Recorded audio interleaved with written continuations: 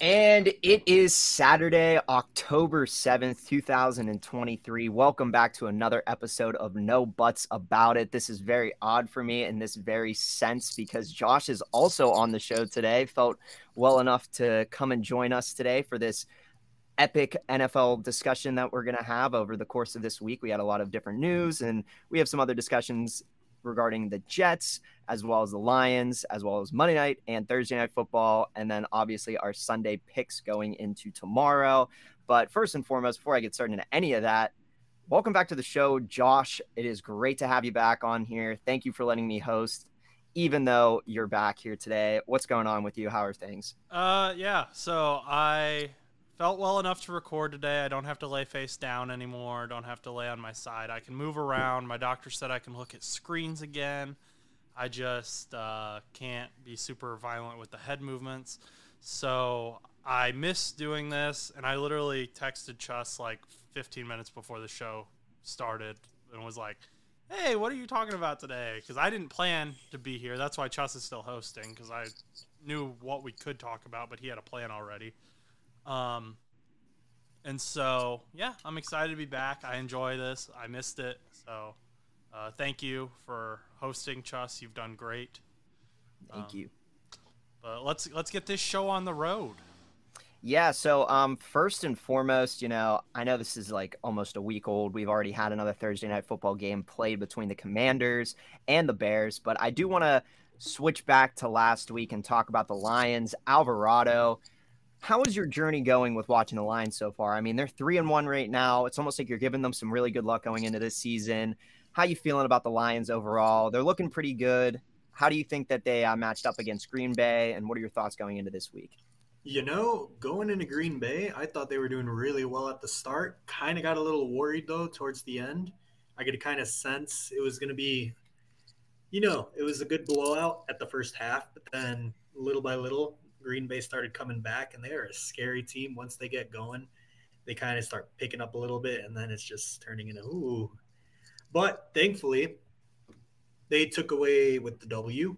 The other game, even before that, against Atlanta, 20-6. I thought that was really, really good. Yeah, it's weird. It's weird because when I was first starting to watch the NFL, I picked the Lions because they aren't necessarily the best team out there. They have 0 Super Bowls, so I can't really be called a bandwagon. And it's cool seeing a team be up in the rise. They're 3-1, and that game they lost, I think it still could have been taken as a W. So, yeah, it's a bright future to be a Lions fan right now. But then on the other aspect, it's just as an NFL new fan in general, you really start to notice all the drama or things that happen outside of the field as well, and how much little injuries can impact the game, such as like going into week 5. Not exactly sure how our star wide receiver is if he's gonna be able to make it or not, or even Gibbs, our rookie running back, is he gonna be able to play? Because right now, from what I recall, he was listed as questionable for week 5. But I think right now we're on a high. I think they have good momentum, winning 2 games in a row, and I really don't see why we can't beat the Panthers, who are currently 0-4.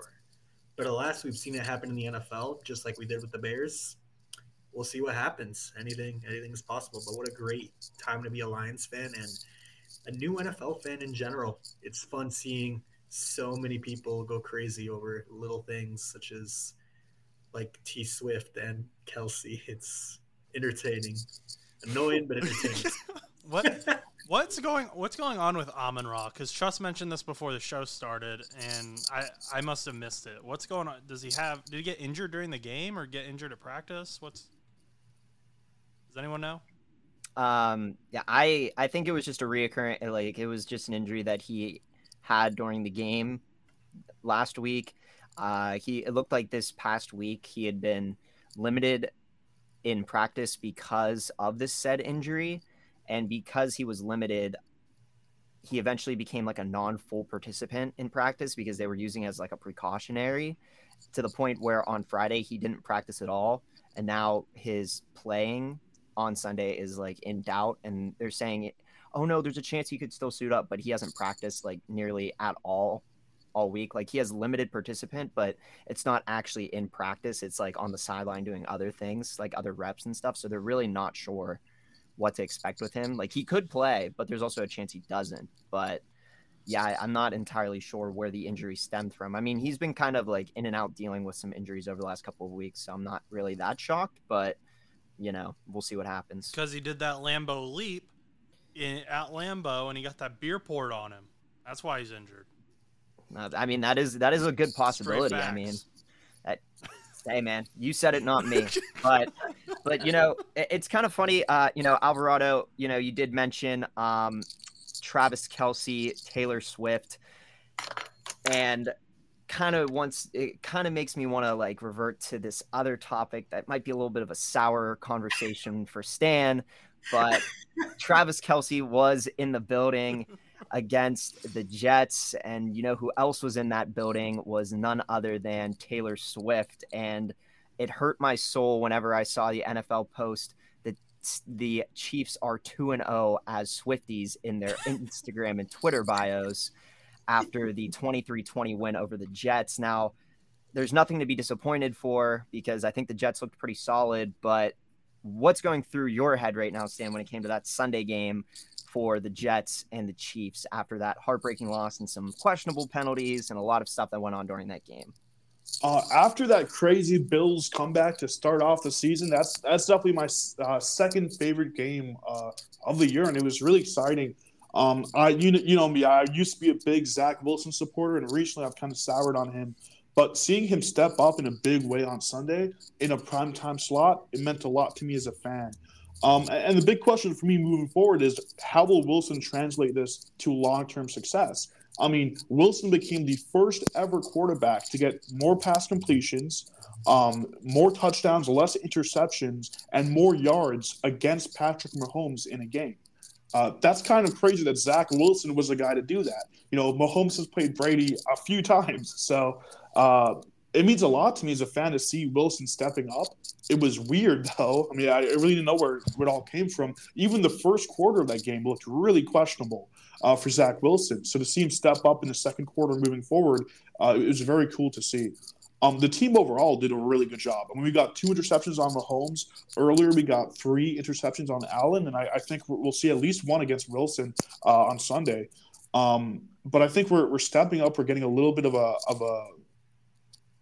an offense, really. We're making plays. We're moving downfield. The one thing I think that stood out most to me was early on in the game, Wilson was trying these very simple slant routes, curl routes, the very basic stuff that quarterbacks, start the games with, that they build up on, and he did not look good there. It wasn't up until he really began pushing downfield, going for these 20-plus yard passes where he actually began looking comfortable.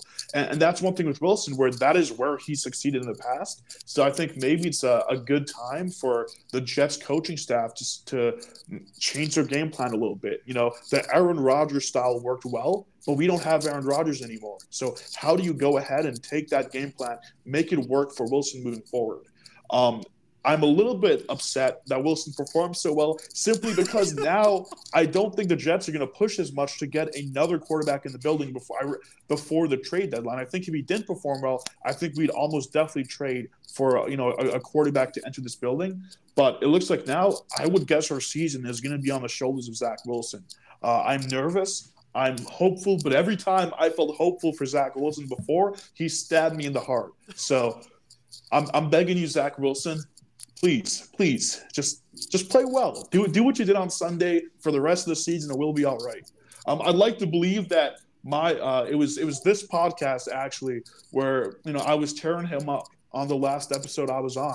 I want to say that Zach Wilson saw that podcast and he looked into me and he saw the pain I've been through as a fan, and he translated that into success on the field. So Wilson, we know you're a fan of the show. We're talking to you right now. Keep it going, man. Zach Wilson, If you're listening, thank you. Please send us an email. We'd love to have you on the show. Actually, I have 2 things real quick. Yeah, absolutely. So, a few weeks ago during the preseason, you said you'd be open to Zach Wilson starting again after Aaron Rodgers' era is over in New York. And then, like you alluded to last week, you said he should be out of the league. So you switched up pretty quickly there. Now where are you? I don't know. I mean, I thought I've seen everything from Zach Wilson. If you asked me this before Sunday night, if you asked me this on Sunday night in the first half of that game, I would have said that Zach Wilson should be gone. As a Jets fan who interacts with a lot of Jets fans, I think that's what the entire fan base was feeling. And it's after this game, I'm going to be honest, I don't think it really changes that much for me, right? Because one game, that could be a fluke. If Zach Wilson can do this, let's say a third of the games this season and the rest of the games is just an average quarterback, I think he could stay. But if this only happens 2 or 3 times this season and the rest are as bad as the Zach Wilson we know and hate, then I'm ready to move on. So I really think it depends on what he does throughout the next few weeks. Even though it was great to see him perform well, I don't know if this changes my opinion on him. Quite frankly, if I had the decision based on what I've seen this season, I'm still saying cut him off the team. But once we see a little more consistency from him, we see a few different performances like this season, and we don't see the really terrible 4-pick, 3-pick performances, I think then we can look at giving Zach Wilson the reins in the post-Rodgers era. Okay. And then number 2 thing. Something I noticed, and you, again, kind of alluded to this, was it seemed like the offensive coordinator had created a playbook and adjusted for Wilson now to where it seemed like most of his receivers were not in the same area but on the same side of the field, so that Wilson's reads were kind of all within his peripheral and he didn't have to scan across the field as much. Rodgers has always been very good at scanning across the field, and so you could spread out the players more. Do you think that's something that helped Wilson be able to perform the way he did? And if so, when you keep going with that, are you scared that you're kind of limited to that one half of the field? I think that's a yes and no type of answer. I mean, yes, it is definitely a weakness to only be able to throw to one half the field, but I would disagree with your breakdown there. I don't know if that's exactly what's happening. I think the one of the concepts that Zach Wilson loves throwing is the dagger concept, right? So with a dagger concept, you need wide receivers to line up on that side of the field. So I think it was more of the coaching staff giving him a playbook that he could work with and that he felt comfortable throwing inside of. Now, throughout the rest of the season, we'll have to see if that continues and to what extent. But if the defense, run with an amazing coaching staff by the Chiefs, was unable to stop him, unable to stop Zach Wilson, and they've been to how many Super Bowls in the last 5 years? I think we might be okay. I think for Zach Wilson, yes, that might be a weakness if he cannot grow from that. But I'd imagine that was more of just giving him kind of a stepping stone, giving him an easier transition into a full NFL playbook. And I will say I do disagree with your breakdown to say he was only throwing towards one side of the field. Okay. And Josh, did you have any other questions? No, I didn't. I assume you're going to ask Stan if he's a Swiftie, because. Oh, well, yeah. Stan, how you holding up over there? What's your favorite Taylor Swift song? I like the last second of every song. That's my favorite part. Yeah, honestly, yeah, that's a good one. Jets ownership are Swifties. That's what they said. I saw that. Yeah, you are not. I am not. Now there was a video that I saw. It was from this account that I follow called Overtime Day. It's a guy that I follow on Instagram. I followed him for a while now, and he was interviewing fans at the Jets Chiefs game that were like clearly like just Taylor Swift super fans, and he was going up to them being like, "Would you rather have front row tickets to Taylor Swift or I forget what the other thing was?" And they would always like, "Oh, I want front row tickets to Taylor Swift," and most of them were like, "I don't even know which team is which. I just know of Travis Kelce and Taylor Swift." And I was just like, this is just ridiculous. Like, I think I sent it to you, Josh, or I sent it to somebody, yeah, but I was like, Jets win a Super Bowl or Chiefs win it. Someone wins a Super Bowl. I assume Chiefs. I guess. I guess it was Chiefs because there was one person wearing a Jets t-shirt, and she was like, I only wore this because it was the only thing that I could find, and because she was like, I couldn't find a Chiefs shirt in time for the game, so I wore a Jets shirt. And then they were like, would you rather have a Jets Super Bowl or Taylor Swift front row tickets? And they were like, Taylor Swift front row tickets. And then she was like, did you know Travis Kelce before 2 weeks ago? And they were like, no. And I was like, oh my goodness. Sauce Gardner's not a Swiftie. Stan's not a Swiftie. They can form a club. It's Jackson Mahomes, all of that stuff all over again. It's the Chiefs are becoming one of the most annoying fan bases in the NFL. Oh, they have. Yeah, they have. And it's one of those things for me where it's like it's not even. It's at this point it's not even like the fan base is being annoying itself. I mean they are at times, but like it's the outside like influences that are making it even worse.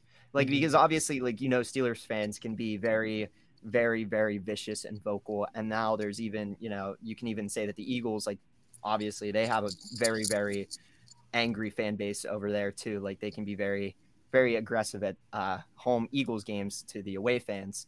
But nonetheless, I mean, with Chiefs fans, the fan base is just, when I think of Chiefs now, I think of Jackson Mahomes and Taylor Swift. And that is not how I want to view them. So won't be buying any Chiefs merch anytime soon. I don't want to be associated with that, in my opinion. Sorry, guys. But moving past that, a little topic of discussion that I didn't get a chance to talk with on the show with my dad from earlier this week was Monday Night Football with the Seahawks and Giants. Now, Stan, I know that you're more of a Jets fan than a Giants fan. Josh, I know you also watched the game. I only caught bits and pieces of it. The rookie Alvarado, I don't know if you caught any of the game or what any of you guys had when it came to opinions on the game. Wasn't a really good look for the Giants. Josh brought up an interesting stat about only having the lead for 19 seconds. The Giants have only had the lead this season for 19 seconds. I believe that's still true. Yeah, which probably is still valid. The Giants once again put up very, very poor numbers and put up 3 against the Seahawks. Now the Seahawks are definitely a better team than, many consider, but I do think the Seahawks are pretty decent. But nonetheless, what did you guys all think about this game? Like, what did you think of the overall playing? What's going on with the Giants here? Like, what's going on with the Seahawks moving forward after this win? What are your guys' analysis going into this game? Who do you want to go? I don't care. This is to all 3 of you. This is literally to all 3 of you because there's 3 of you on the show. So I'm just kind of throwing it to you guys. Stan, if you want to start, you can go. I don't know if any of you guys have too many opinions more than the other. I don't know. Like I'm indifferent about the game. I couldn't have cared less. Me and my dad were like, we're just going to skip that game. So we didn't really care. There was that game. And then I think the London game we skipped with Jacksonville. Like there was just some games we were just like, we don't really feel like talking about it. So we didn't, but I don't know did you guys have anything? I mean, the Giants look terrible. Yeah. I mean, here's what I'll say. I am more confident than ever that the Jets are the best team in MetLife right now. We are representing the city of New York more than the Giants are at this point in time. I'll say that the Giants, it's just they're looking worse and worse. Even as they haven't had that Cowboys game again, but they're definitely looking a little bit worse as a team. And I think the main thing I'm looking at is their O-line's doing nothing, but Daniel Jones is also not really looking comfortable there. There's more infighting inside that locker room. We saw Brian Daboll scream at Daniel Jones on the sideline in the middle of the game. Not a great look. Through the Windows pad thing at him too. Oh, I didn't even see that. But I mean, that's even worse. And I think you're seeing a franchise that just really is not looking good. It might be time to move. I mean, I think it's definitely time to move on from the Daniel Jones experiment. This is his 6th year, if I remember, in the NFL. And if he can't make it work 6 years in with the same coaching or most of the same coaching staff and, a lot of resources given to him, I think it's time to move on from him. Saquon, too, I mean, because of the injuries that Saquon has had, the Giants have been hampered so much as a team, despite making the playoffs last year.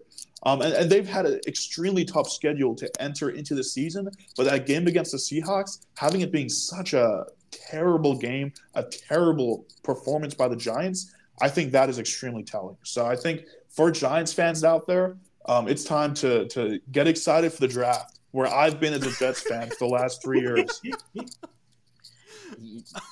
So yeah, what? Let's go. Let's go Jets for New York. Okay, wait. You're saying move on from Daniel Jones, even though they just extended him, and he's got guaranteed contract. So you just want to eat all of that with? I think he's guaranteed at least 2 years worth of his salary. So, I mean, I think the best bet for them is to trade him to a team that thinks they can make him work out. Kind of what the Jets did with Sam Darnold. Put him with a team that believes they can make Daniel Jones work. And there probably are teams out there, shop him around. I think Daniel Jones, I can't imagine he's happy in New York right now. And I can't imagine the management and the coaching staff in New York is happy with him. Now, I don't think this means Daniel Jones is a bad player. I think he's a decent player. He reminds me of like a Sam Bradford type of player. Like, he could work around the league. He could be a starter level, just not a star, right? I think that's where Daniel Jones is. So there are teams out there that can look for a guy like that. And I think if I'm the Giants, I'm trading him away and I'm finding a new quarterback to build my team around, because I don't think you're going to win the Super Bowl with Daniel Jones. And, this is the NFL. If you're not going to win one with him, let him go to a team that thinks they can, and you as a team move on towards a new direction. Because right now, I think for both sides, Daniel Jones and the coaching staff, it's just blame going around, and it's not a great situation for anyone involved. So I think it's time to part ways. Okay. Alvarado, do you watch the game? Did you have anything? The rookie has not watched the game because he is limited to just paying attention to like 2 or 3 teams. Hey, okay. You know what? That's fair. That's honestly, fair. I mean, the fact that you're even being able to come on the show and talk some analysis on the lines is freaking awesome. So we just really appreciate you being able to come on the show regardless of how many games you watch. I can't say I watched them all, so I didn't watch Monday night really at all. So that's why I kind of left it up to you guys. But I know Josh was how do you feel about that Monday night game, Josh? I know you're very excited.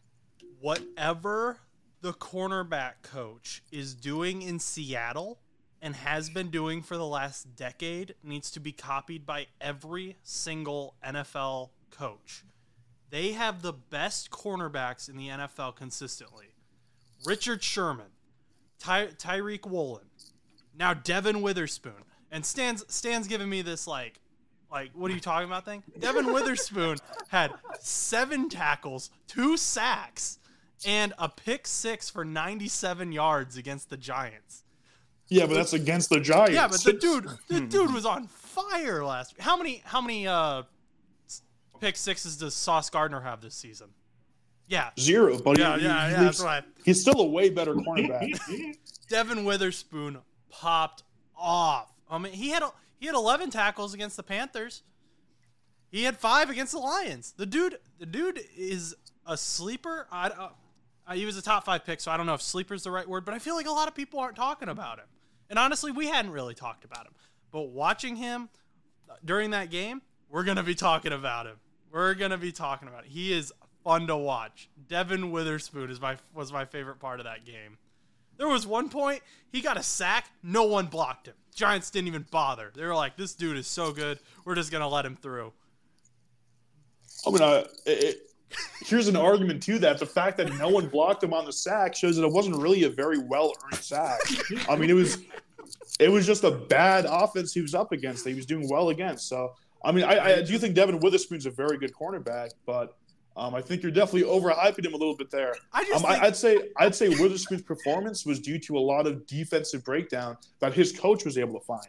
Rushing a cornerback is not a very common thing, and clearly the Giants were not prepared for that. So I think more of the issue was the backup O-line of the Giants with a very scared, very uncomfortable-looking Daniel Jones led to a lot of breakdowns. And I'll say that the pick he had, pretty much all of the turnovers in that game and the big defensive plays were due to Daniel Jones not looking comfortable and not making his reads.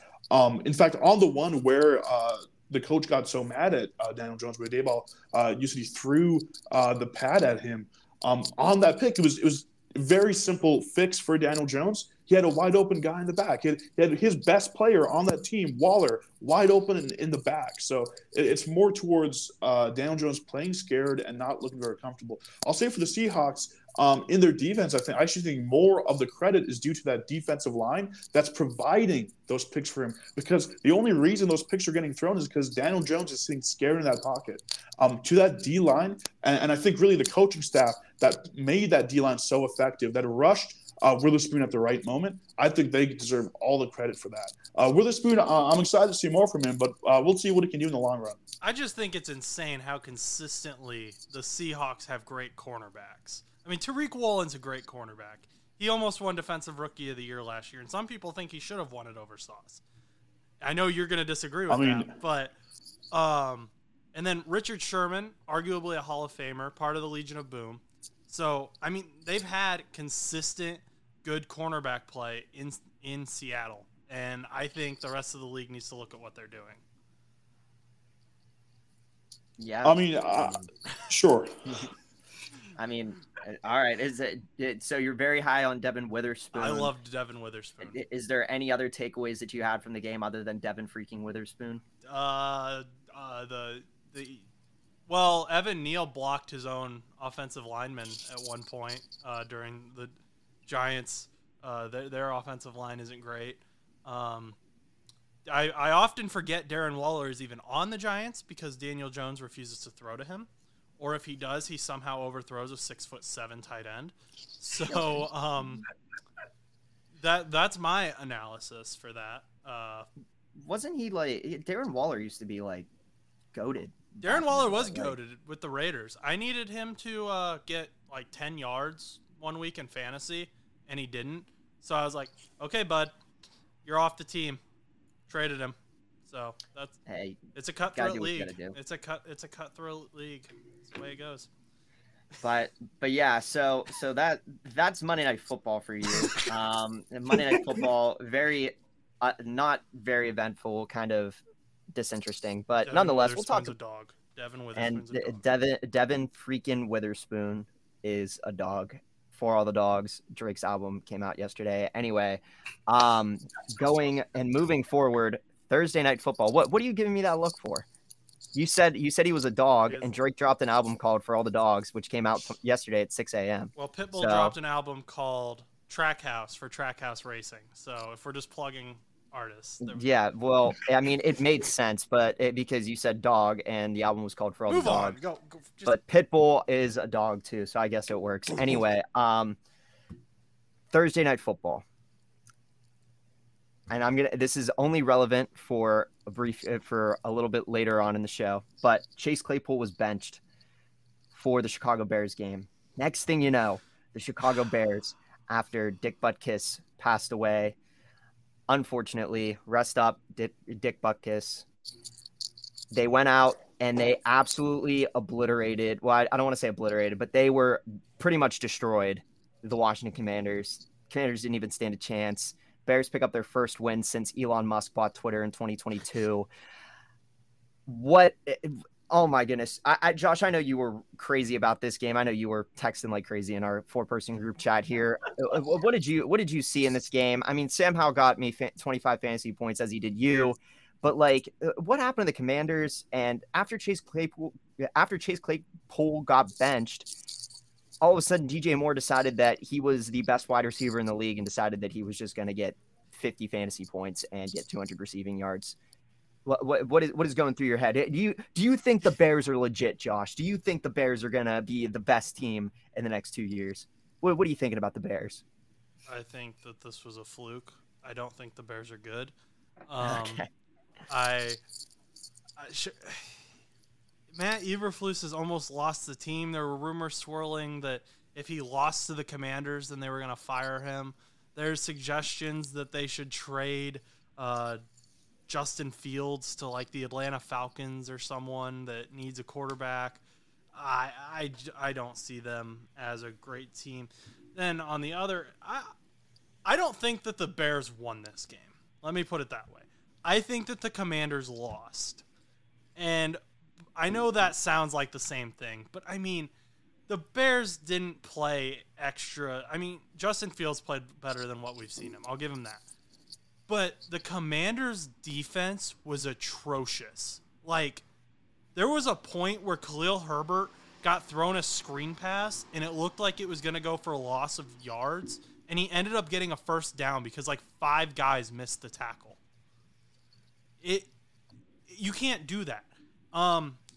Chicago somehow locked down Terry McLaurin, or Sam Howell just doesn't throw to Terry McLaurin. One of the two. There were points where Terry McLaurin wasn't even on the field for some reason. I don't know why. He's your best wide receiver. He's arguably a top 10 wide receiver in the league. Use him. I don't know why Jamison Crowder's out on the field and Terry McLaurin isn't. So that... Maybe he was tired. He had like 13 yards. Yeah, maybe he was tired, man. And Madden, whenever my Chicago Bears Madden glitches, sometimes DeAndre Hopkins, Cooper Kupp, and whatever wide receiver I have in this fantasy draft just decide that they're too tired to play after one drive, and then Gandy Golden goes in as my wide receiver 1. Logan Thomas fumbled, so that's a thing the Commanders did. You can't do that.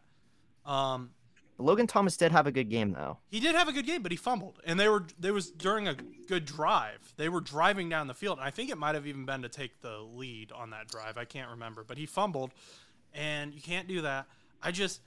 I am not prepared yet to say that the Chicago Bears have fixed things. First of all, only one wide receiver the entire game caught a pass on the Bears side, and it was DJ Moore, which... that helps explain why he had like 200 and some yards in the game. Cole Kmet was the other main receiver. If you can't tackle, if you're literally letting a guy get 200 some receiving yards on you, that's a defensive problem for the Washington Commanders. That's why I say they lost the game. The Bears didn't win it. Yeah, I mean, it's definitely a good insight there. I mean, a lot of people are on this huge Bears train now since they won 40-20 over the Commanders. I also think it was a fluke. I think the Commanders are also still trying to figure things out over in Washington. I think it'll take a little bit of time, but I think the Commanders will be fine. As for the Bears, they benched Chase Claypool, and, well, we'll get into that in a second. But Stan, Alvarado, do you guys have any other insight regarding the Bears-Commanders game on Thursday Night Football? Was there anything that was super exciting to you? Were you pleased with anything? Were you disappointed? Do you guys think Bears football is back? I wouldn't say it's back, but I think something to consider. I told this to Josh one-on-one, but the last time the Bears won a game was October 24th of 2022. That is almost an entire year. So the fact that they were this close to going an entire year without winning a game, I think that says something wild.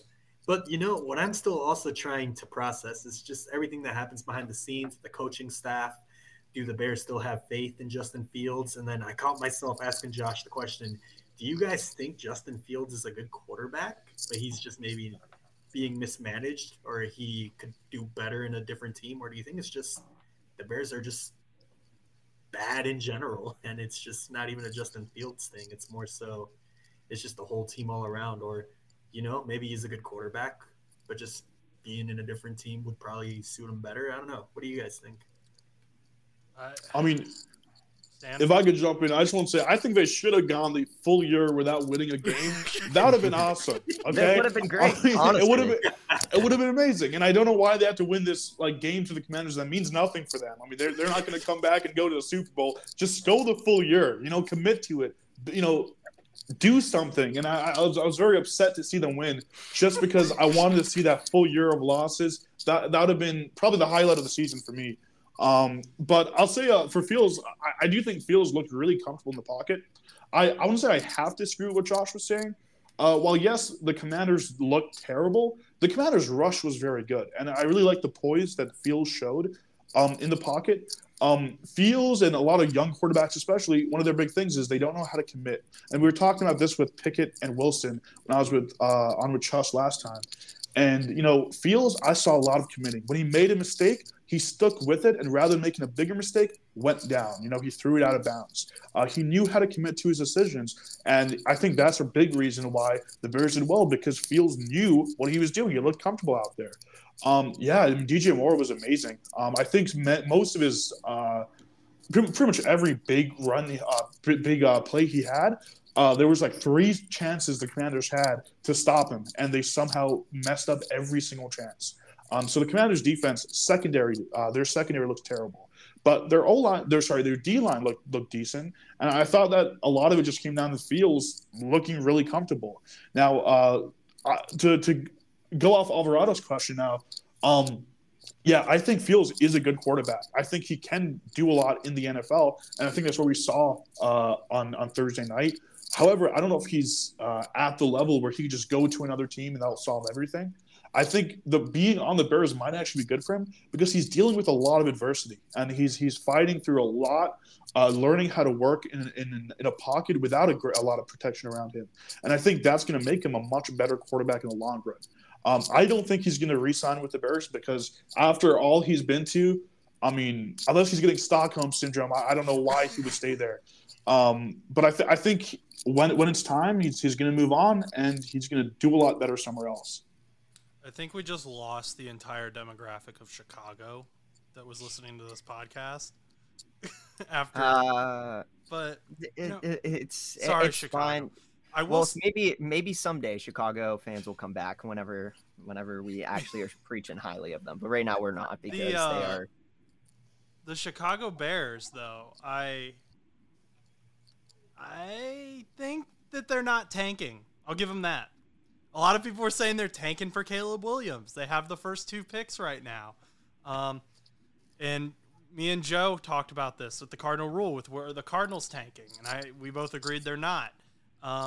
People still saying the Cardinals are tanking, but they don't look like they're tanking. The Bears don't look like they're tanking. The Bears are trying to win.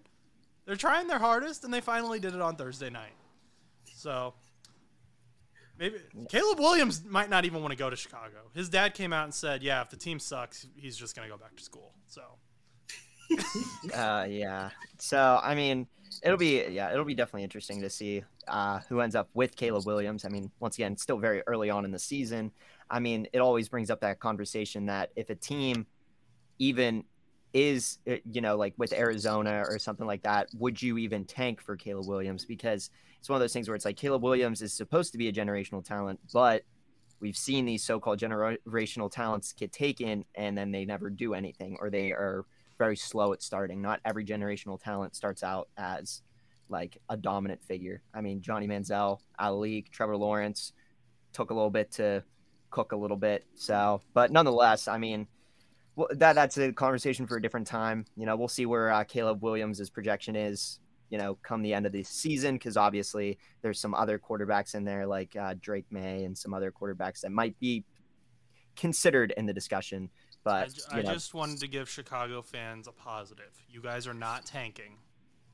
Yeah, that's good. Good. I'm glad that the Bears are not tanking. Maybe they'll prove Stan wrong, and then they'll finish the season like undefeated, and then they'll go on to win the Super Bowl. They're what 1-3. Yeah, they're gonna go 14-3. And then they're going to win the Super Bowl, and they're going to actually beat Patrick Mahomes and the Kansas City Chiefs, and all the Swifties are going to be very upset. So that's my prediction. I'm going to throw money on it right now. I'm just kidding. I'm not that rich. Moving on. When it comes to the Bears, though, literally not even 24 hours after the game, Chase Claypool, who was benched for the Chicago Bears, was traded to the Miami Dolphins for a 6th-round pick. So it was Claypool and a 7th-round pick in exchange for a 6th-round pick. And I don't know why the Miami Dolphins would do this trade. Not that there's no like real benefit there. They have great wide receiver depth. It's not like they need any more, but they're adding it there. But now it brings up the question, are the Miami Dolphins the next team to go on that losing streak with the Chase Claypool trade? Is Chase Claypool the reason for losing teams? Now, I'm just saying that as just like a real big stretch. I don't actually think that, but nonetheless, yeah, what did you guys think of the trade? I thought it was a little weird just because they have the depth. They have Tyreek Hill. They have Waddle. They've got some good wide receivers on their bench already. Like, I don't really see a need for it, but, you know, Alvarado, did you have anything that you think with Chase Claypool per se? I don't know if you know too much about Chase Claypool's background with the Steelers and stuff like that, or if you think it's a good trade for the Dolphins or not, or what's going through your head. Couldn't tell you. I haven't really been looking into trades much. I've been more focusing more on the round picks. I believe a few days ago, I just more so, not to change subject too much, but I remember reading somewhere that the Bears had the first and second pick for the draft. That's been what's catching my attention, so I haven't even really been looking at trades lately. Yeah, no, that's cool. So when it comes to the Chase Claypool thing, though, basically just like in case, you know, like you didn't know, Chase Claypool played for the Steelers.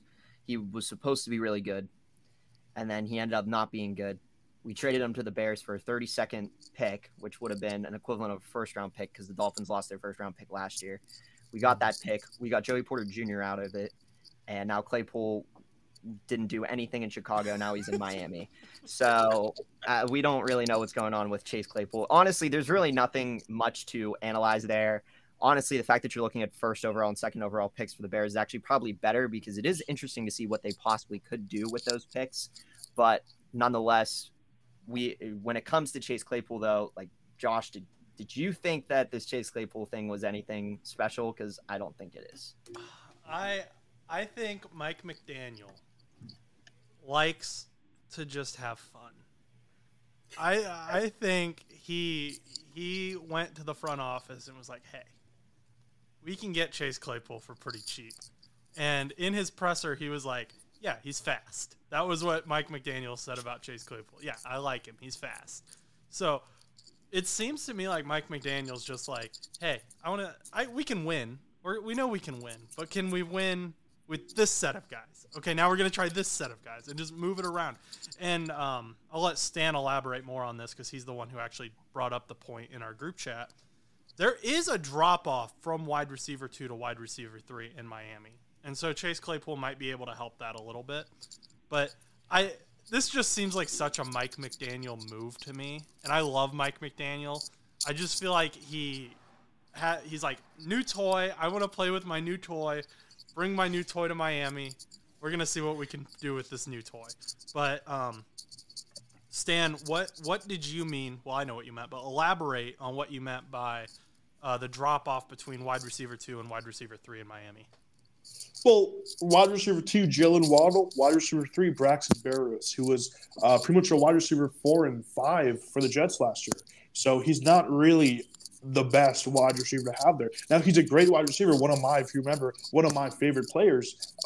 But I think Chase Claypool has a chance to, really get a better role on this team. Another thing that really stands out to me is if you look at the way the Dolphins play, pretty much all of their wide receivers alternate between playing a wide out type position and playing the slot. Even Tyreek Hill, I was looking this morning and he plays something like 40 to 50% of his snaps in the slot.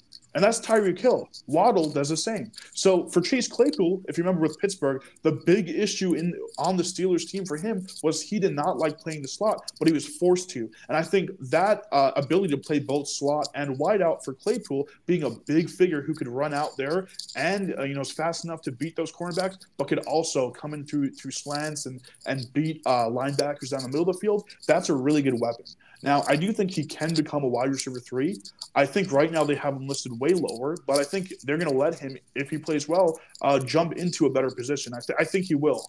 Chase Claypool is a guy who we've seen him succeed, right? So I think a lot of what we're seeing nowadays with him not looking good is more due to, not the best team with the Bears and having a little bit of issues before that with the Steelers. So I think on a team where he's going to be allowed to do a lot, where he's going to be able to play both wide out and slot, I do think he's going to perform better. And because, again, the Dolphins are a team that rely on having wide receivers who can play both slot and more wide out positions, I think he's a great fit for that. And even though they're a division rival, so I don't want to see them doing too well, but I actually do think he's going to be a weapon they're going to be able to use a lot. And again, with that wide receiver 2 to wide receiver 3 drop off, they have a lot of guys in that who could be wide receiver 3s. We were talking about Chosen, Robbie Anderson, right? He should be a wide receiver 3, but he hasn't been playing well. And they have a few other guys and a couple injuries there in the wide receiver room who could really step up. So I think he has the ability to get a decent role on this offense. Now the ball's in his hands, hopefully quite literally, to perform well and to do something with it. Another thing is Tua is looking amazing. Tua's getting the ball out there. He didn't have a great game against the Bills, but he's still playing well. So you have a good quarterback now, a stable quarterback. You have a really good quarterback number 2. I think the Dolphins are going to be making a playoff run. Even if they can't get that first spot in the division, I think they're definitely going to be able to get that number 2 spot if they could keep what they have going. And you're going to want depth if you're going to make those types of runs, right? Because let's say Waddle goes down, let's say Barris goes down, having a guy like Claypool on the team, who, again, you got very cheap, it's a great thing to have. For sure. Yeah, no, I agree. I mean, I think, if Claypool can actually, become a solid wide receiver 3, like if McDaniel can actually, mold him into like a stud, because he has the potential to be great. I mean, he's a 6'3" athlete wide receiver. He's a tall guy. He has all the potential in the world to be good. I mean, back whenever he was first drafted with Pittsburgh, they called him Mapletron because he's from Canada. Like they think the Steelers thought that he was going to be great, and maybe it was just the schemes, maybe it was something else. This is a very interesting scheme in Miami compared to what the Bears have been doing, and obviously with Matt Canada's Steelers offense, which I'm not even going to discuss because I've discussed that so much over this past week. So maybe Chase Claypool just needed one last third time's a charm, fresh air in Miami, and we'll see what happens with that Claypool thing. And Mike McDaniel is such a good coach. Like, he's already proven that he's an offensive genius. He comes off of that Shanahan coaching tree. That, like, he's not – this is Claypool's last chance, I feel like. You can't say Mike McDaniel sucks. He's not a good coach. You could say that about Eberflus and the Bears. You could say that about Matt Canada's offense in Pittsburgh. Can't say that about Miami. So this is his last chance, in my opinion. No, I 100% agree, because that's kind of like what I was alluding to, is just like the idea that, Matt Canada's offense had Chase Claypool running with it. He didn't look that good. He got traded to Chicago. Their offense hasn't done much, and like we've mentioned on the show already, they hadn't won in almost over a year, close to a year at this point. So, this is their first victory, and it didn't have Claypool on it. I don't think Claypool's necessarily the problem in Chicago. I don't necessarily thought Claypool was the issue with the Pittsburgh Steelers offense, but this will be his last chance. Now, I know that me, Stan, and Alvarado don't know much about this guy. Josh, you might have a little bit more information on this guy. There was another trade that occurred, apparently, even though a couple of days ago it said he was released. It says the 49ers acquired Randy Gregory and a 7th-round pick from the Broncos in exchange for a 6th-round pick, even though a few days ago it did say that he got released. So I'm not really entirely sure what's going on with that. Josh, do you have any further details on that, or if this guy is good for the 49ers? So Randy Gregory, I remember when he got signed by the Broncos originally, last year, maybe 2 years ago, he was with the Cowboys. Last year, I pulled up his contract here. So last year was when he went with the Broncos. He was originally with the Cowboys. Cowboys moved on from him. He was a free agent. And this was kind of the same season that it seemed like every team in the AFC West was signing pass rushers. This was the same season Khalil Mack went to the Chargers. So I was calling the AFC West Sack City. And then Randy Gregory kind of disappeared. He wasn't really doing much. They had signed him to a 5-year, $70 million contract, and he was guaranteed $28 million at signing. So you kind of expected him to do well. You thought they were going to use him. Well, obviously, last year with the Broncos was horrible. This year isn't going great either. And Randy Gregory apparently didn't like his playing time that he was getting, and he allegedly, this is the rumor, he requested to be released. Well, you thought that was the end of the story. Okay, he got released. What ended up happening is the 49ers stepped in and they decided that they were going to trade for him. And I thought that was an interesting team to pick him up because they already have a phenomenal defense. If it's not broke, don't fix it. But maybe they just wanted depth in case someone like Nick Bosa got hurt, someone big like that. I don't know that Randy Gregory is going to necessarily see more playing time in San Francisco. Maybe they just want someone, or I guess Nick Bosa is a defensive end though, so Randy Gregory's offensive or outside linebacker. But maybe they just want someone to rotate out with these guys that are playing super well in San Francisco to make sure they don't get hurt as much. That's the only thing I can think of. I don't know that it's going to be like a earth-shattering trade here that the 49ers are all of a sudden going to be way better than they already are because they can't really move up from where they're at, in my opinion. But it happened. Yeah, I was just kind of confused about it because I know there was conflicting reports earlier this week that he was released, and then as of yesterday, which was pretty close to when the Chase Claypool trade happened, he also got traded to the 49ers. Very similar types of trades. It was the player and a 7th-round pick for a 6th-round pick, both very similar, but I just didn't really know too much about the guy and what he had been doing because he's just been kind of not doing anything. I mean, the Broncos haven't really been in the discussion that much over the last couple of seasons either. So, I mean, that's really not, entirely the issue here, but, it is what it is. He had, let's see, in 2022, he had 2 sacks, 12 tackles. This year, he has 9 tackles and 1 sack so far. So, I mean, he's not doing much. Compare that to when he was with the Cowboys. He had 6 sacks was his peak season. So I don't think it's anything earth-shattering. Yeah, I mean, he definitely could be doing better, but definitely not earth-shattering, as you mentioned. But when it comes to today, though, there was a contract extension that happened going into tomorrow's games, which hopefully we'll have enough time to talk about our picks. But, the Colts did sign an extension for Jonathan Taylor, and Jonathan Taylor is expected to play tomorrow in the Colts game. He was signed to a 3-year, $42 million deal, and this comes, shortly after he was pretty much, injured for the last couple of weeks. This is, his first week coming back. Looks like the Colts are very high still on Jonathan Taylor, and I mean, who wouldn't be? But I mean, when it comes to injuries and stuff, some people change their opinions, change their minds.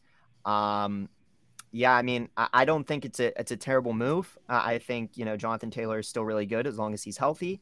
And if he can stay healthy, I think he can be really, really good. I mean, after all, he was at the top of every fantasy draft board over the last year. So, except for this year because of being hurt. So, I know last year he was on the top of everybody's draft board. So, but nonetheless, when it comes to it, we'll just kind of roll with it. Stan, is there anything that you want to say about Jonathan Taylor getting that extension? You think this is a good move for the Colts, or do you think that they should have just kind of let him go after the next year or so? Do you think this extension was good?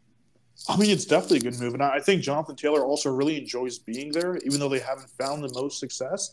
It's very clear he loves the fan base, the city, and the team.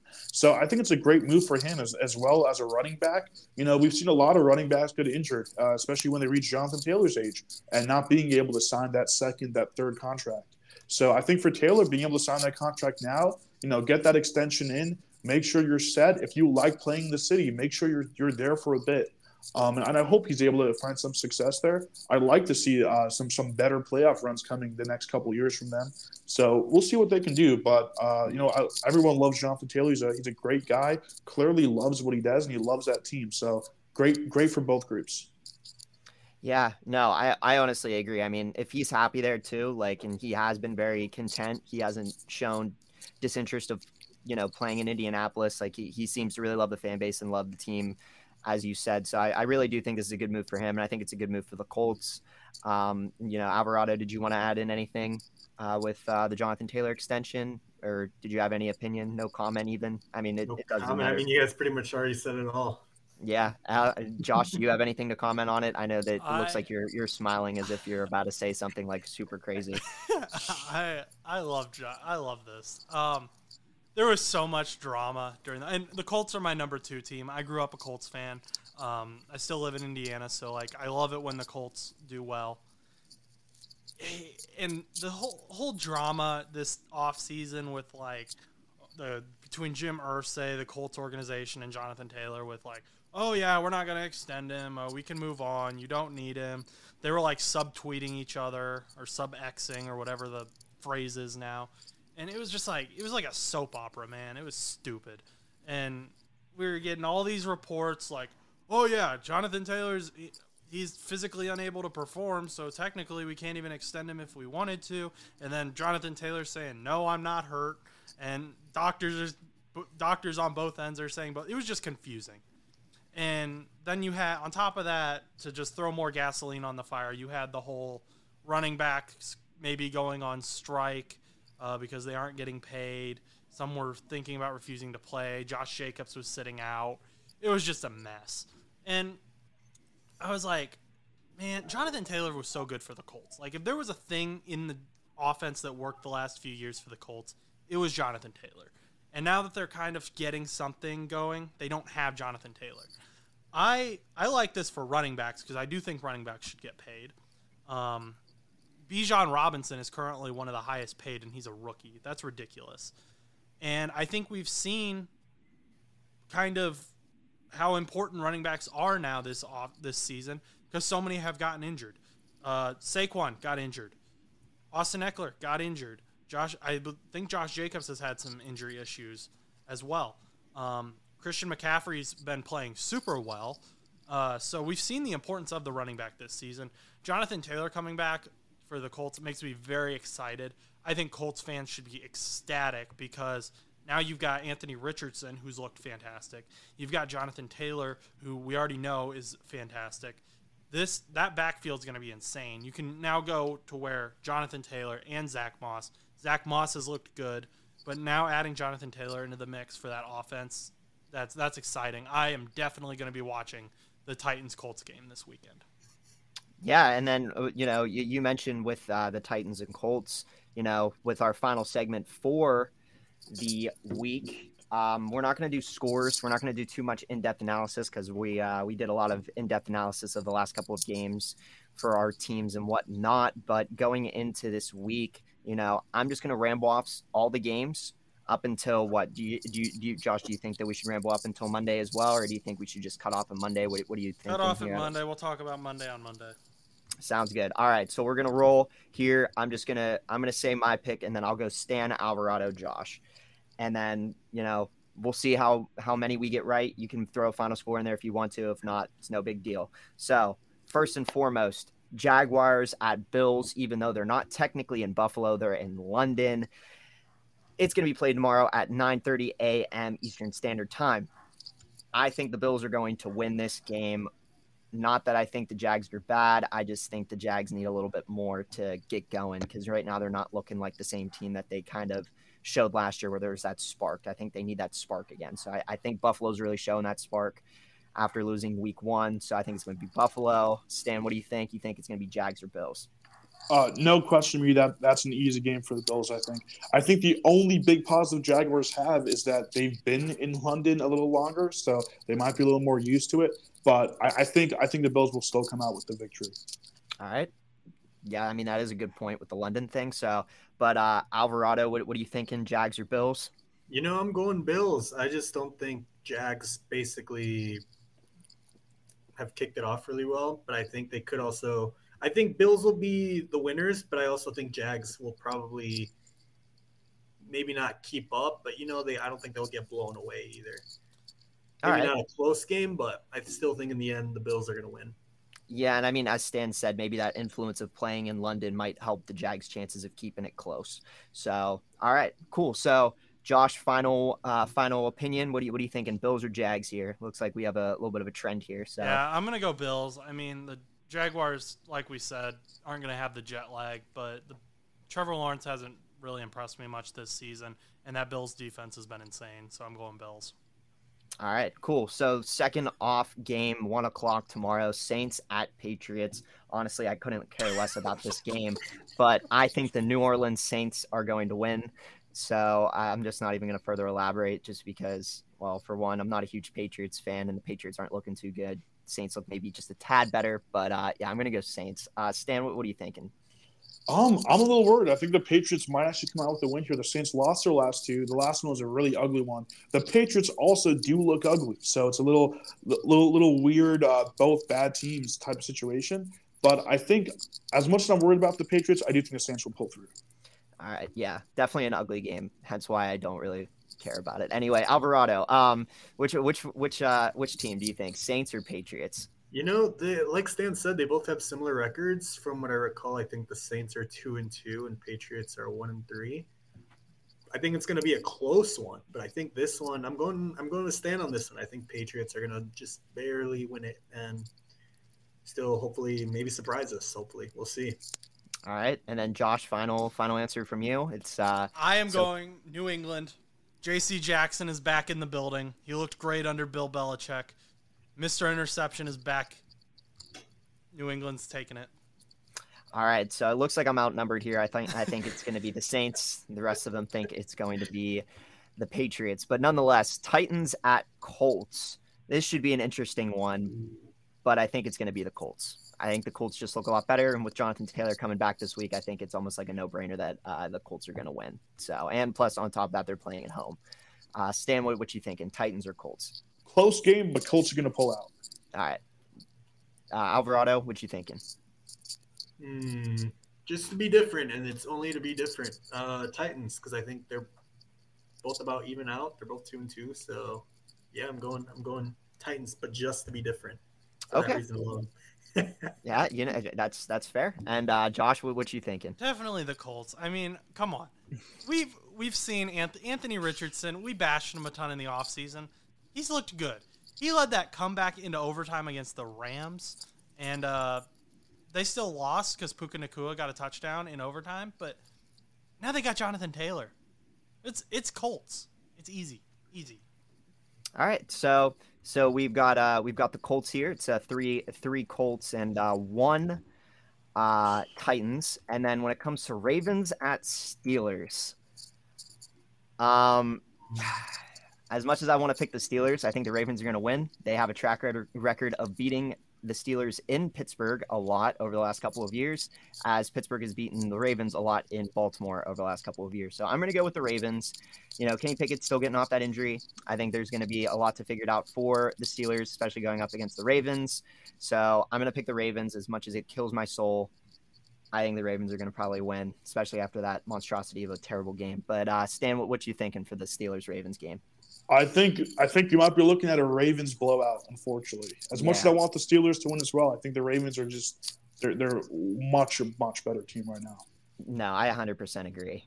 What you thinking, Alvarado? Steelers or Ravens here? I mean, we're probably gonna go with the Ravens, but I don't think it'll be a blowout. I don't think it'll be close, but maybe like 9 points, 10 points, maybe. Hope for the best. Yeah, I mean, always hoping for the best. And Josh, what you thinking? AFC North matchup here. Is Cam Hayward playing? Cam Hayward, I think, is still out for the next 5 weeks because he had a torn groin. So I don't think the Steelers are going to be able to stop this guy, Lamar Jackson. So I got to go with the Ravens. I hate it. All right. Yeah, I think we all just are kind of like, yeah, Ravens probably going to win. But this is going to be a fun one. Panthers-Lions. I'm going Lions here. No sweat. I think Adam Thielen might pop off a little bit, but I don't think he's going to pop off enough for the Lions to lose. So, but I'm going Lions. They're playing in Detroit. Lions are looking solid. Stan? No question, Lions. All right, Alvarado, your big Lions. We're going with the Lions because they have a winning streak of 2 right now. They're at home, and Panthers are 0-4 right now. So I think they have no reason to not be confident. But I think they should also keep in mind what happened to that Packers game. They started choking up a little bit, so let's just hope that's not a repeat. Yeah, that is a good point. And then Josh, what you think? Bryce Young hasn't impressed me much. They need to bench him for my boy Andy Dalton. Panthers are also looking for a wide receiver 1. I think they should look into DJ Moore in Chicago. He's been playing pretty well maybe want to trade for him. I don't know. Might be something to look into, Carolina. Going with the Lions here. All right. So big Lions picks for all of us here. But when it comes to Texans and Falcons, I don't know where you guys are feeling, but especially after that huge win over the Steelers, I'm going with the Texans here. I think Stroud's really impressed me. I think they're going to pick up a big win over the Atlanta Falcons, who, although aren't the worst, they're definitely not impressing me enough to have me think that they're going to beat the Texans this week. I don't know. There's something weird about the Texans right now. Maybe the Texans are starting to light it up because Stroud's making Nico Collins and Tank Dell look good. So Houston Texans, what you thinking, Stan? Falcons are coming off, I think, 2 blowouts now. So I don't think they're going to be able to switch it up this week. I think the Texans are going to pull through, and they're going to do it in quite a dominant fashion. All right. So, Alvarado, what you thinking? You thinking? Yeah, this one I'm not really familiar with neither of the teams, so safe bets probably go with the Falcons. All right. And Josh, what you thinking here? So I want to root for Jesse Bates. He's leading the league in interceptions right now down in Atlanta, and he's my boy. But C.J. Stroud, he's looked really good, and he didn't look good to start the season off, but now he's probably the best rookie out there. Maybe Puka Nacua, but I got to go Texans. That's a hard one for me though. Yeah. So, all right. Now moving on to Giants Dolphins, and then we'll be done with all of our 1:00 games. We'll move on to the 4:00 after that. Giants Dolphins, both coming off of pretty decent sized losses here, but I'm going Dolphins here. They're in Miami. I think Miami's going to bounce back here. I don't think the Giants are going to be bouncing back after their atrocious last couple of weeks. So I'm going Dolphins all the way. What you thinking, Stan? Dolphins or Giants? No question. It's going to be the Dolphins. Yeah. So Alvarado, what you thinking? We're going Dolphins. They've been killing it lately. All right, and Josh? Stan sounded in so much pain. Yeah, I'm going Dolphins. All right. So Dolphins. Okay. Moving on. Bengals and Cardinals. I'm going Cardinals because the Bengals don't have anything figured out. Stan, what you think? I really want the Bengals to win. And the thing is that I don't think the Cardinals have that much figured out. I think the Bengals could come and switch things up this week. I'm going to go with the Bengals. Yeah, just for reference, the only reason I said the Bengals don't have anything figured out is just because they're just struggling a little bit. But I do think the Cardinals are doing just a tad better, but maybe the Bengals will heat up this week. Anyway, rookie Alvarado, what you thinking? Bengals are I'm gonna back the Bengals up. I think similar to what I said that first time the Lions beat the Chiefs, maybe it was just a rough start. I think the Bengals are having a rough start right now, but I think hopefully they'll figure it out. And both teams have similar records, 1-3. So I think this is a good game for the Bengals to get their momentum going. all right. It'll be close, but we're going Bengals. Bengals, all right. And then Josh, what you thinking here? The Cardinals have been really good. They have put up a fight even against the 49ers. Bengals might not have Trey Hendrickson. I have no idea where Burrow's calf is. We got to get Jamar involved. We can win. We beat the Rams. We can win football games. I have to go on the Cardinal rule on Monday to talk about this game with Joe Como. I was invited on, and I don't want to go on a loser, so I'm going with the Bengals. Well, whenever you go on the show, just know that if the Cardinals win, make sure you say that just won. It just said that the Cardinals were going to win, just like I did for the Cowboys game.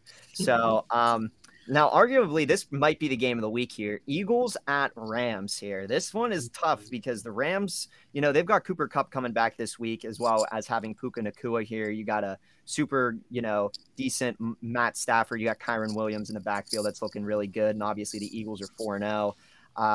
It's a tough one, but for some reason, something in my heart's telling me that the Eagles 4-0 streak is going to get snapped by the Rams here. I think Cooper Kupp's just going to have a pretty decent game here coming back, and I don't know if the Eagles are going to be ready for Puka and Cooper Kupp and Kyron Williams. I don't know if the Eagles are ready for that, but what you thinking, Stan? Eagles or Rams? Believe it or not, I do agree with you on this. I mean, the Rams, I think, have one of the worst, or maybe not one of the worst, but a very poor secondary. And I think with all of these amazing wide receivers that the Rams have built up, I think they're going to eat up that Eagles secondary that just is not looking good. So I think those cornerbacks are going to be on their back foot a lot in that game. And I think the Rams are going to win in a really high-scoring match. All right. Cool. So, Alvarado, what you thinking here? Fly, Eagles, fly. I'm going with the Eagles this one. I think they'll still be able to pull through and keep their good record. All right. And then, Josh, what you thinking? I mean, the Eagles went into overtime against the Commanders that just lost to the Bears, that same exact team. The Eagles' offense has been fantastic. The Eagles' secondary hasn't been great. It's not the same Eagles' secondary as last year. Jalen Carter's looked really good, though, too, in defense. And if Jalen Carter can get to Matthew Stafford, I think he will. I'm going to say Eagles because Matthew Stafford's been banged up a little bit, and I think Jalen Carter's going to look to add to that. So give me the Eagles. All right, cool. So it's kind of a split here. So that'll be kind of interesting game tomorrow. Jets Broncos 425 game. Nathaniel Hackett revenge game. I'm gonna go with the Jets. I think I don't know. I think the Jets are gonna come out and surprise. So because I mean they looked good against the Chiefs. I think they're gonna go and pick up a win over Denver. Stan, what you feeling about the Jets? Yeah, I mean I think this game also has a little bit of beef there too, and I think the Jets are gonna pull through. All right, Alvarado, what you thinking? Jets or Bronx? I'm going Jets, but also specifically, they really surprised me in almost coming close to being the Chiefs, and I think if they could pull that off again, I think they'll be able to win this game. So we're going Jets. All right, and then Josh, what you think? I think Sean Payton's going to eat crow twice this year. Last year, he said that Tua was going to get benched for Teddy Bridgewater, and then Tua put up 70 points on his Broncos. And when Sean Payton became the head coach for the Broncos, he said Nathaniel Hackett was a terrible coach. Nathaniel Hackett's over in New York now as a coordinator. So I think Nathaniel Hackett's going to get another dub, and I'm going Jets. Take that, Sean Payton. Don't be arrogant. So four Jets to 0 Broncos. Last two games coming up here. We've got Chiefs at Vikings. I'm not too huge on the Vikings yet. I still think they have a lot to prove before I pick them to beat the Chiefs. I'm going to go Chiefs. I think the Chiefs are going to win, probably by like 10 points or so. So what you thinking, Stan? I think the Chiefs are looking weak. I mean, they haven't really been looking that good this season overall, and they've scratched through some pretty poor teams. I think the Vikings are a team that is doing the opposite. They're playing really well, but they're just like they're on their back foot a little bit too much, and they're not completing these games. But I think against the Chiefs, I think we could see a big victory here. So I think the Vikings might come out with the win. All right, Alvarado, what you think? Similar to Stan's point, the Chiefs they've only lost to the Lions, but a lot of those games have been really, really close. Some might say the referee helped them, but I don't know. There's just something about Kelsey, Mahomes, and that dynamic duo. I think they'll be able to surprise us. So I'm still going Chiefs regardless of what's been going on.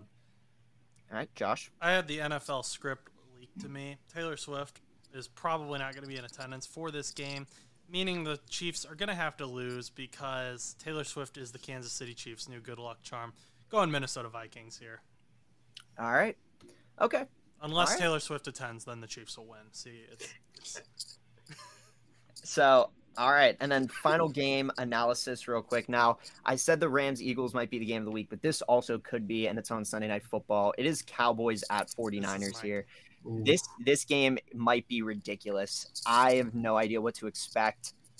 I don't want to root for them, but I kind of want the Cowboys to win. And so I'm going to pick the Cowboys to win. I want Brock Purdy's streak to be over now. I'm tired of hearing people talk about how great Brock Purdy is. So Cowboys, Stan, what you think? I think the 49ers are going to extend it another week. I mean, looking at the 49ers, they're such a consistent, just overall well-built team. And I don't see that with Dallas. I think Dallas has a lot of strength, but I think they have way more holes in that team than the 49ers have. So I think the 49ers, with their far superior coaching staff, are going to be able to pull through, expose the weaknesses in the Cowboys, and secure a primetime victory. All right. And then rookie Alvarado, what you thinking? I don't know. I'm going to go with Stan just to be on the safer side. Okay. Why is Stan the safe side? I mean, Stan gives some good points, and I don't really know too much about neither of these teams. I mean, he does bring up the good point. I mean, the Cowboys don't have everything complete, but they do have a pretty okay defense. I mean, after all, they have a good team, but San Francisco's is definitely 100 times better. But, we'll see. I'm still gonna root for not my Cowboys, but the Cowboys. They're not. I don't claim the Cowboys. Anyway, Josh, what do you think? I think Trent Williams is gonna make Micah Parsons is gonna make Trent Williams' life hell, and I think that Nick Bosa is gonna make Dak Prescott's life hell. So I'm gonna go 49ers here. I mean, they haven't even used George Kittle yet this season, and they're winning games. So they're going to find a way to beat the Cowboys. Kyle Shanahan is an offensive genius, so let's not play games here. It's the 49ers. Brock Purdy's going to prove that he's a franchise quarterback here. Real quick, I want to add one more thing. I know the show's going a little long, yes. But how many sacks do you think we're going to see in this game, Josh? Total or from per team? Total. I'm going to go 8. And I think most of them are going to be on Dak Prescott. But I think Micah will find a way to get to Brock Purdy a couple times. Yeah, I was thinking more on the lines of 8. I think it was going to be like, for some reason, I think it's going to be like, I think I'm going to go 7. I think it's going to be like 7. I'm just going to go a little under than Josh. I think it's going to be 4 on Prescott, 3 on Purdy. This isn't like the it's going to be Price is Right. Come on. Oh, well, my bad for making a prediction. Alvarado, what you think? Oof, no idea, man. I'm gonna pass on this one. All right. But then Stan, how many sacks do you think there are? I think we're only going to see 6, but I would not be surprised if we got to double digits. I would not be surprised at all if we saw 10. I think realistically speaking, we're going to see 6, but there is a possibility especially that San Francisco O-line cannot hold up early on because you have some amazing rushers coming from the Cowboys. I think we could see a double-digit sack game. That's why I'm so excited. You know what? I kind of hope that it goes in and it's just a cluster, and I hope that we see 16 sacks. I really do. I think that would be so funny. I wish that all teams each had like 8 sacks. I said 6, by the way. I know, but you said it could be double digits. Yeah. And I said, honestly, kind of thinking about it, I kind of hope that it would be 16. 7 to 16. That's quite the jump there. Yeah, I mean, imagine it just turns into this thing where the O-lines just decide that they don't want to play anymore. And Alvarado skipped the question. John, all right, Stan we'll go in the middle. We'll go in the middle. We'll go with 8. Okay, so me and Alvarado are on the same page. Whatever your name, Stan gave a range of like 6 to 10. I said 6. I said we're going to see 6 realistically, but I really want to see 10. I think there's a small chance. I'd put a 5% chance that we see 10 sacks, and if that happens, I'm going to love it. I'm going to love every second of that game. Yeah, and I said 7, but I would love to see 16. That's what I said, because 16 would just be funny. That's why I said it. No, me and Alvarado are on the same team. High five, Alvarado. I don't know if you can. Are we on the same? There we go. Oh, you're on that screen. You're over here from me. So. All right.